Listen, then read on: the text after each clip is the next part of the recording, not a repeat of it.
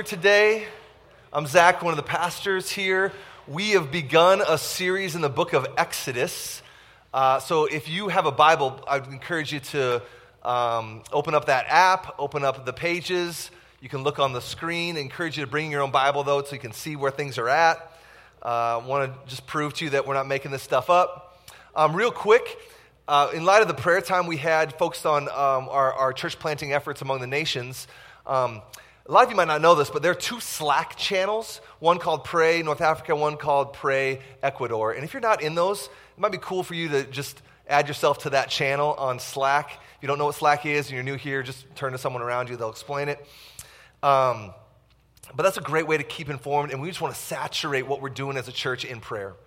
And those two channels are really important for that. So I encourage you to check that out, the two channels there, public channels on Slack, and you can just open up and add yourself to those.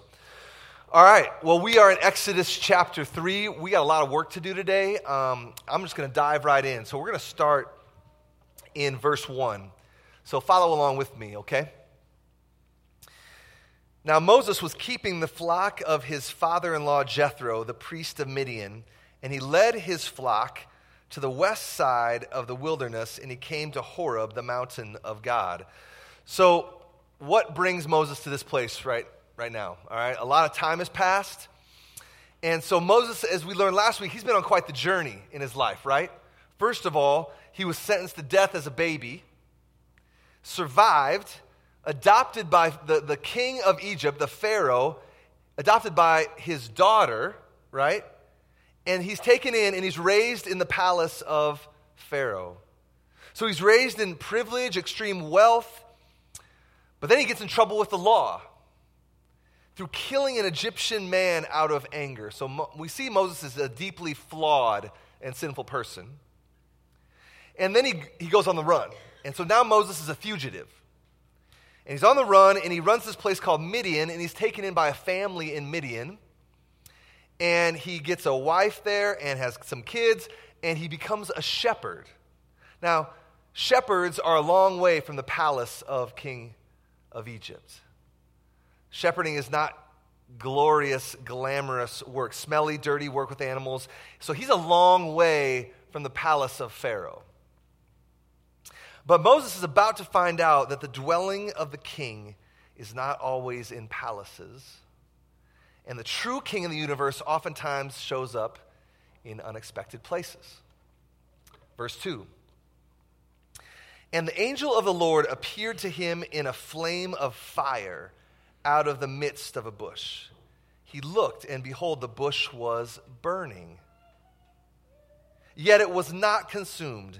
And Moses said, I will turn aside to see this great sight, why the bush is not burned. So Moses is a shepherd. He's been shepherding for a while. It's probably not that bizarre to see a bush in a dry Middle Eastern climate, a bush catch on fire. So it is very odd, though, for the bush not to be quickly reduced to ash and be consumed. So he stops to check it out. Verse 4. When the Lord saw that he turned aside to see, God called to him out of the bush, Moses, Moses, and he said, Here I am. Then he said, Do not come near. Take your sandals off your feet, for the place on which you are standing is holy ground. So God calls to Moses, imagine that, and tells him, don't come near, but take your shoes off. Now, even to this day in the Middle East, or when we travel to North Africa on the trips that I've been, when you go into, and oftentimes in our culture too, but maybe not as much in our culture, but in Middle Eastern culture, you take your shoes off when you enter someone's house. It's a sign of respect. A sign of respect for their place of residence, because shoes are associated with being unclean, being dirty, and that makes sense, right? So you take off your shoes to recognize someone's house or the place where they are as special. It's respect. Well, that's the reason that God gives Moses. He says, take your shoes off. Why? Because this is a holy place. And that's what holiness kind of means, to be special, to be set apart. God said, this is a unique place all of a sudden right now. Why? Because I'm here. And wherever I am, it's truly special. It's unique. It's different. It's holy, like W-H-O-L-L-Y, holy other. God is the utmost of what it means to be set apart as special, unique, different, literally holy.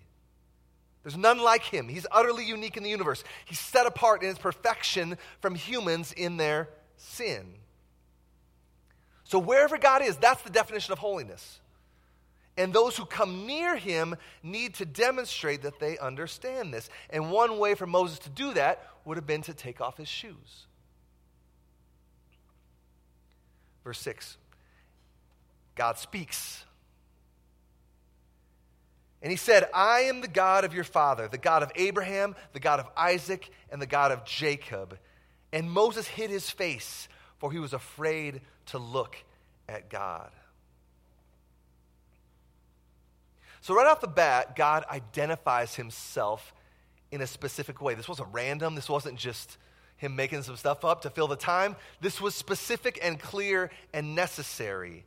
He said, I am the God of Abraham, Isaac, and Jacob. Now, why would he do that? Think about what we reviewed last week.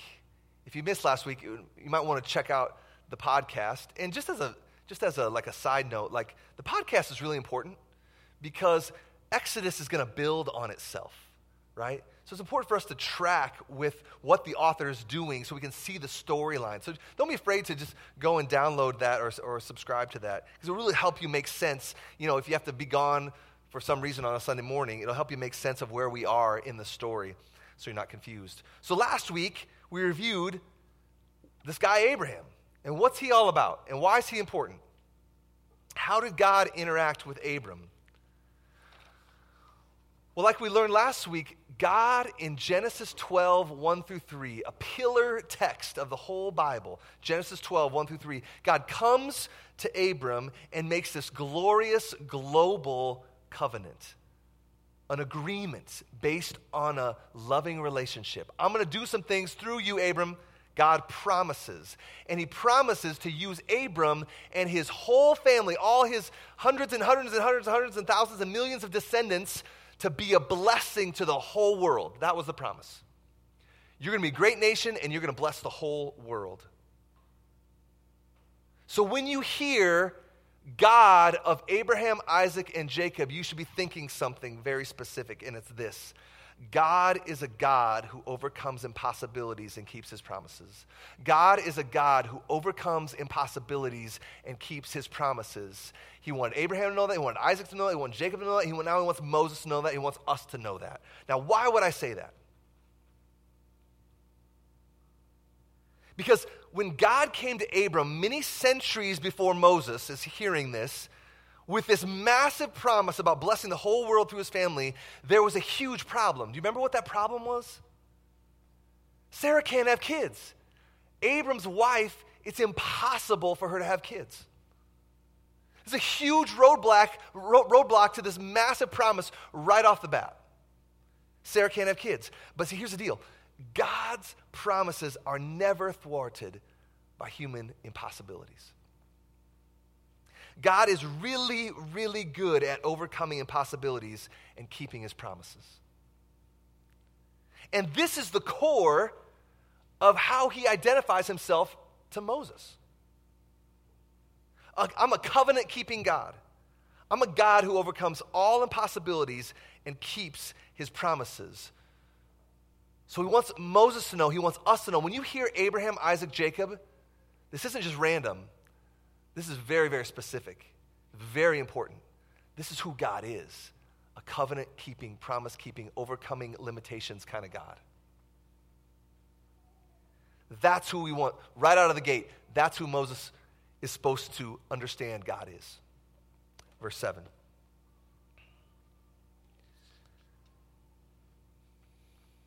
Then the Lord said, I have surely seen the affliction of my people who are in Egypt, and have heard their cry because of their taskmasters. I know their suffering. And I have come down to deliver them out of the hand of the Egyptians and to bring them up out of that land to a good and broad land, a land flowing with milk and honey, to the place of the Canaanites, the Hittites, the Amorites, the Perizzites, the Hivites, and the Jebusites. And now, behold, the cry of the people of Israel has come to me, and I have also seen the oppression with which the Egyptians oppress them. So God says to Moses, the suffering of my people, the suffering of your people, it's not lost on me. Look at the verbs in verse 7. This is intimate language. He's seen, he's heard, he knows, he's coming down. He's acutely aware of their suffering. I got a question. I don't know if you guys wrestle with this, but I do. The question is this. God's people have been in slavery for 400 years. Why did it take so long for this to happen?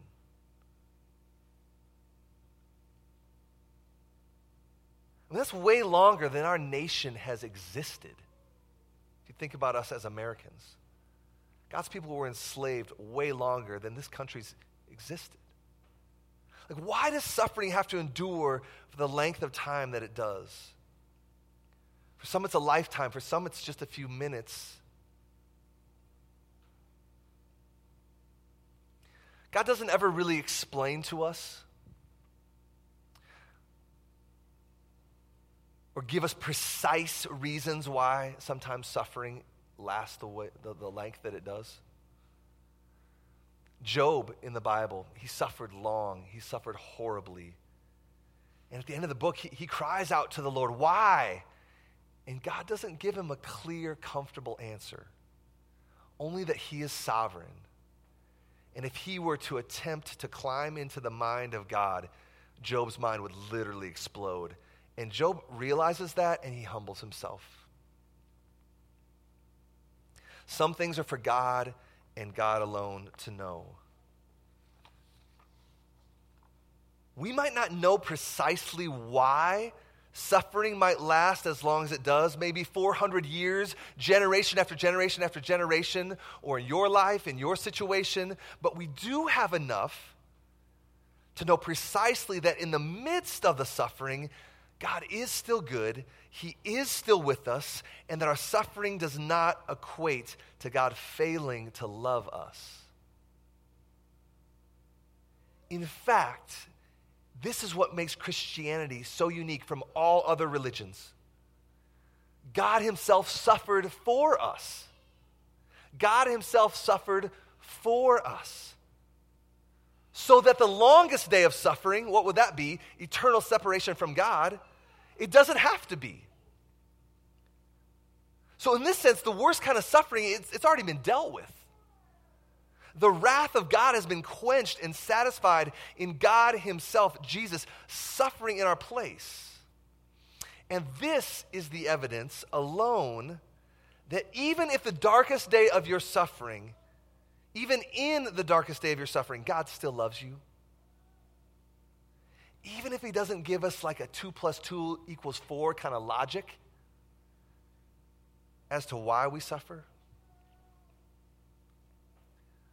So let that be a comfort to you. So God comes to Moses and he says, I know the days of suffering have been long, but listen, those days are coming, Moses, to a swift close. Take a look, verse 10. Come, I will send you to Pharaoh that you may bring my people, the children of Israel, out of Egypt. Whoa, this is big news. What? This is a big task. And as you can imagine, Moses is not too sure he's up to this calling, right? Verse 11. First point of resistance. But Moses said to God, who am I that I should go to Pharaoh and bring the children of Israel out of Egypt? First question, great question. It's like, Moses, we don't blame you. Like, yeah, it's true. Like, Moses, who are you? Yeah, exactly. You're a shepherd. right? See, Moses is quite aware of his insufficiency. It's staring him straight in the face. Like last he heard, in reference to his relationship to Egypt, he's a wanted man. That's the last he heard. He's a nobody, a fugitive, a shepherd, not exactly the resume of someone who's going to topple the reigning superpower of the day. Now, I want you to notice what God says in response. This is very, very important. Now, listen to what God does not say. He doesn't give Moses a warm, fuzzy, self-esteem pep talk, does he? It wasn't like this. Moses, that's not true. All you have to do is believe in yourself, and all your dreams will come true. Just be true to yourself, Moses, right? You need to watch a few more Disney movies, right? Just believe in yourself, and you can do it, Moses. Come on, big guy. Go get him, Tiger. Just slap him on the rear and send him on his way, right? Haven't you read the book, How to Win Friends and Influence People? Come on, Moses. He didn't say that. What does he say? Verse 12. He said, "But I will be with you. And this shall be a sign for you that I've sent you. When you've brought the people out of Egypt, you shall serve God on this mountain. I will be with you." See, Moses, the issue is that you're focusing on the wrong thing. The question is not, you're asking the wrong question. The question is not, who are you? The question is, who am I? I am the covenant-keeping God. If I can create a world out of nothing, if I can create life in the womb of Sarah, Pharaoh has nothing that can stand against me. So Moses, this has nothing to do with you and everything to do with me. You're focusing on the wrong thing. I will be with you. You know how someone's presence can just kind of help you calm down and have some confidence? So I'm not like super handy around the house. I'm getting a little better in my 40s. But like in the past, super intimidated about doing anything. Because I'm kind of a perfectionist, and I don't want to dive into something and not really be able to finish it and be satisfied with the way it looks, right? So pretty intimidated with around the house kind of stuff. So our house, built in the 1940s, somebody told me, a contractor one told me, like, the insulation in your house is basically equivalent to like an old dirty blanket. You know what I mean? Like, so, I mean, it's just the technology back then, 80 years ago about. It's not what it is today. And so as you can imagine, in our house, when you go upstairs, it's like 10 degrees colder in the winter or 10 degrees hotter in the summer. We have an insulation problem. So I want to solve this. I talked to my guy, Chase, here at church, and he did this insulation stuff all by himself, blew it all through his attic, and it was awesome. Fixed the problem. Great. You just put it's like you put a big like cap on your house. Well, I'm still kind of a chicken, and so I want to do this, though. It's not super expensive, and it can really help out a lot. So I have a handyman that helps me. And he comes over, and he's done this before, and he tells me what to do. It's a two-man job. You do this, and I'll do this, he says. And, man, like, I show up on that day to blow the insulation in, and it's like no problem. I'm filled with confidence. I know what we're going to do. It only took about 2 hours, and he shows up, and it's all good. Why? Because he knows what he's doing, and he's done it before. And his presence was with me. I knew that our likelihood of success was strong. Because why? Because he was with me. He knows what he's doing. He's done it before. And here's the deal. Moses needs to learn. We need to learn. God knows what he's doing. He's done it before. When God makes a promise, there's no chance of failure. And this is who is with Moses. Same God is with us as well. The presence of God is everything. Well, Moses isn't done, though. He's got a little more resistance to work through. Let's look at verse 13. Then Moses said to God, "If I come to the people of Israel and say to them, 'The God of your fathers has sent me to you,' and they ask me, 'What is his name?' what shall I say to them?" So first question was, who am I? Great question. Who are you? It's not about who you are. It's who I am. Second question, who should I say you are? Who is this God that I'm representing? Can I give them a name? So the assumption here is these people have forgotten who God is. The covenant made with Abraham, Isaac, and Jacob. They don't remember that. It's been 400 years. And they've been enslaved in this pagan context with all these other gods, not the God of Abraham, Isaac, and Jacob. So Moses' assumption here, it's hard to say for sure, but Moses' assumption here is that they've forgotten who this God is. They've forgotten who they were. And Moses wants to know how to identify the true God for them. So check out what God says. God said to Moses, I am who I am. And he said, say to this people of Israel, I am has sent me to you. Now this is tough. What in the world does that mean? I am who I am. What if you introduce yourself with, hey, I'm Zach, and you say, I am, I'd be like, right? It's a little bizarre. I am has sent me. Now these words have been debated for millennia, probably since they were uttered first here to Moses. So what can we say about this? Well, the first thing is, I think God is trying to intentionally be mysterious. Maintaining a sense of mystery upholds his holiness. We can't just bring him down to our level. He's not one of us. He's very different from us. Our minds can't plumb the depths of who God is. So he gives us what we need to know him. He didn't tell Moses his name in the sense of detailed, intimate knowledge, that there's a sense of distance preserved, the mystery maintained, holiness, set apartness maintained.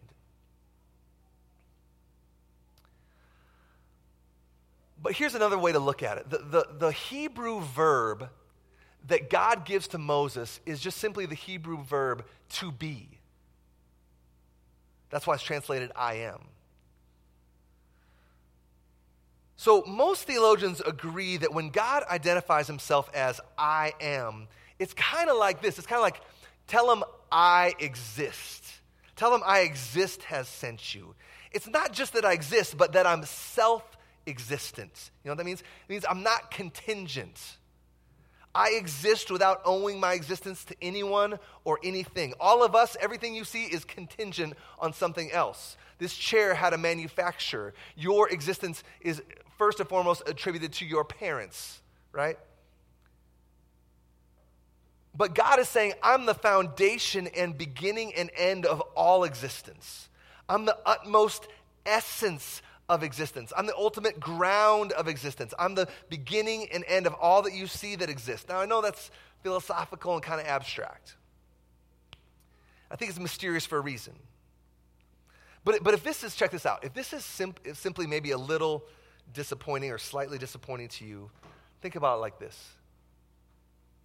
Many centuries later, the I am got way more distinct.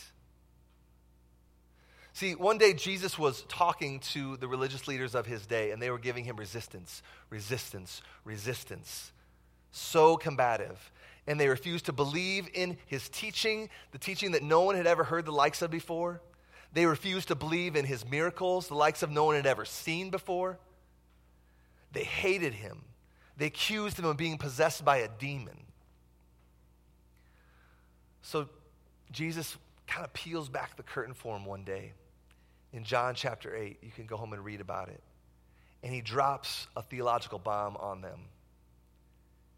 And he says to them, truly, truly, I say to you, before Abraham was, I am. Notice that he didn't say, before Abraham was, I was. I mean, that would be outlandish enough, saying that like, I was before Abraham, and like I'm 2,000 years old or something like that. He didn't say that. But he used the exact same word here that is used in our text for today. And this was not lost on those religious leaders. He was claiming to be God, the same God who showed up in the burning bush to Moses right here in our text. And what do? They immediately pick up stones to kill him because this is the utmost blasphemy, and he escapes from them. So how amazing is it? Think about this and the privilege you have. That we have more information than Moses about what the I am is, looks like, feels like. the I am, the name of God, the person of God, is known to us clearly, perfectly, and gloriously in Jesus. So if you pick up your Bible and turn to Exodus 3:14, and that seems distinct, don't forget, I got to jump to John chapter 8 and see the description, the beauty of the I am. You want to know the I am? Read Matthew, Mark, Luke, John on repeat. Jesus, the second person of the Trinity, is the I am. And God graciously decided to show himself to us beyond this mystery of Exodus 3:14. He's made it known in Jesus. So let's flash back to Moses. Moses didn't have Jesus, but he did get a little more here from God. God didn't just leave him with the I am statement, verse 15. God also said to Moses, say this to the people of Israel. The Lord, the God of your fathers, the God of Abraham, the God of Isaac, the God of Jacob, has sent me to you. This is my name forever. And thus I am to be remembered throughout all generations. So he repeats his covenant name for Moses. And he says, I want to be remembered this way too. Again, what does this name mean again to those who understand it? The God of Abraham, Isaac, and Jacob. What does that mean? It means a God who overcomes all impossibilities and keeps his promises. See, it's impossible for Abram and Sarah to have kids. It's impossible for Moses to lead all these people out of Egypt without getting killed. It's impossible for Jesus to be born of a virgin. It's impossible for Jesus to be crucified and then rise from the dead. It's impossible for the church to exist and thrive under the dominance of the ancient Roman Empire. It's impossible for the gospel to radiate out into the world for the last 2,000 years. It's impossible for Muslims in North Africa to become Christians. It just doesn't happen statistically speaking, but it is happening right now. It's impossible to plant churches in scary liberal Madison. That's what they told us. Church planting graveyard. And here we sit, 7.5 years later. See, our God loves to overcome all impossibilities and keep his promises. He is the God of Abraham, Isaac, and Jacob.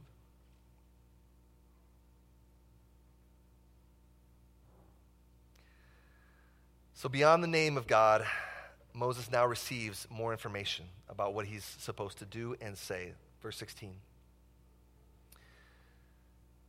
Go and gather the elders of Israel together and say to them, the Lord, the God of your fathers, he repeats it again, the God of Abraham, of Isaac, and of Jacob has appeared to me, saying, I have observed you and what has been done to you in Egypt, and I promise, God, again, it's a God's promise here, that's no small thing, and I promise that I will bring you up out of the affliction of Egypt to the land of the Canaanites and the Hittites and the Amorites and the Perizzites and the Hivitites and the Jebusites, a land flowing with milk and honey.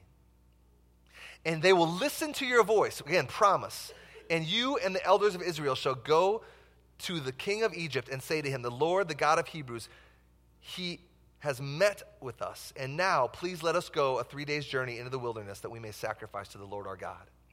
So it just repeats the promise again. They will go out, they will have a land, and be freed from the enslavement of Egypt. Verse 19. But I know that the king of Egypt will not let you go. Why? Unless compelled by a mighty hand. So I will stretch out my hand and strike Egypt with all the wonders that I will do in it. And after that, he will let you go. And I will give this people favor in the sight of the Egyptians. And when you go, you shall not go empty. But each woman shall ask of her neighbor and any woman who lives in her house for silver and gold jewelry and for clothing, and you shall put them on your sons and your daughters, so you shall plunder the Egyptians. And he says to Moses, you're going to see wonders like you've never seen before. Remember, Moses, it's not your hand, it's going to be my hand. I will do it. I am with you. Remember that? And here's the other thing, it's so fascinating. He says it's not that they'll just let you go or permit you to go. They're going to ask you to go. And even beyond that, they're going to say, hey, you want some snacks for the road? Right? You want some stuff to help you on this journey? Make it a little easier? Like, the wrath of God is going to be so severe that they're going to plead with you to get out of here as fast as possible. Again, this sounds like an impossibility, right? But God is a God who loves to overcome all impossibilities in order to keep his promises that give him glory and us profound joy. So that's Exodus 3. This is the call that Moses has received from God. So in closing, let's consider this. How is our call similar to Moses' call? There's a lot of similarities. I don't know if you notice it. First of all, we too have heard God speaking to us. Matthew 28, verse 18. And Jesus came and said to them. He speaks. And he too anticipates that we have a confidence problem. We're acutely aware of our inadequacy. So he assures us with the foundation for the confidence that we can have. Listen to what Jesus says. All authority in heaven and on earth has been given to me. That sounds pretty God-like. I've got the authority. Jesus is God. He's the one speaking to us. All authority in the universe, the great I am, is speaking to us again. And what does he want us to do? Well, we too are called to go and to speak. We don't speak to political authorities necessarily, but he calls us to go and make disciples. Look at it. Go, therefore, and make disciples of all nations. Sound like that promise to Abraham? Blessing to all nations? Make disciples of all nations, baptizing them in the name of the Father and the Son and the Holy Spirit, teaching them to observe all that I have commanded you. But here's the deal, God, that's impossible. How in the world can I make people believe and want to follow Jesus? I can't do that. Can you do that? Can you raise the spiritually dead in Madison? Or in Ecuador or North Africa? Can you do that? But God can do that. And guess what he says next? The same God who assures Moses of his presence assures us. Look at what it says. And behold, like check it out, don't forget, recognize, I am with you. And not just temporarily, always. To the end. That means to the day I return, to the end of the age. He is with us when we cross the street and seek to show hospitality to neighbors and share our love for Jesus with them. He's with us in our city group serves when we declare and demonstrate, even though it's awkward sometimes, that God's love is alive in us because of the cross and empty tomb. He's with us when we seek to disciple our kids and it's a struggle. He's with us when we have that moment at work when we could share our faith and we feel the fear of man creeping in. He's with us when we fly in a plane to North Africa and support our team over there trying to make disciples and plant churches. He's with us when we fly in a plane to Ecuador to love and serve the goal of church planting. See, making disciples is always a miracle that's over our head. Like, don't let that be lost on you. Don't get overconfident. Most of us don't struggle with that. But remember that the God who loves to overcome possibilities, to keep his promises, is the God who is with us. He's still overcoming impossibilities to this day. So Vine family, go in confidence, not in fear, not in resistance. The promise is certain. He will build his church. Nothing can stop it. He will make disciples through us. Nothing can stop it. He will go before us with his power working mightily in us. Let's pray.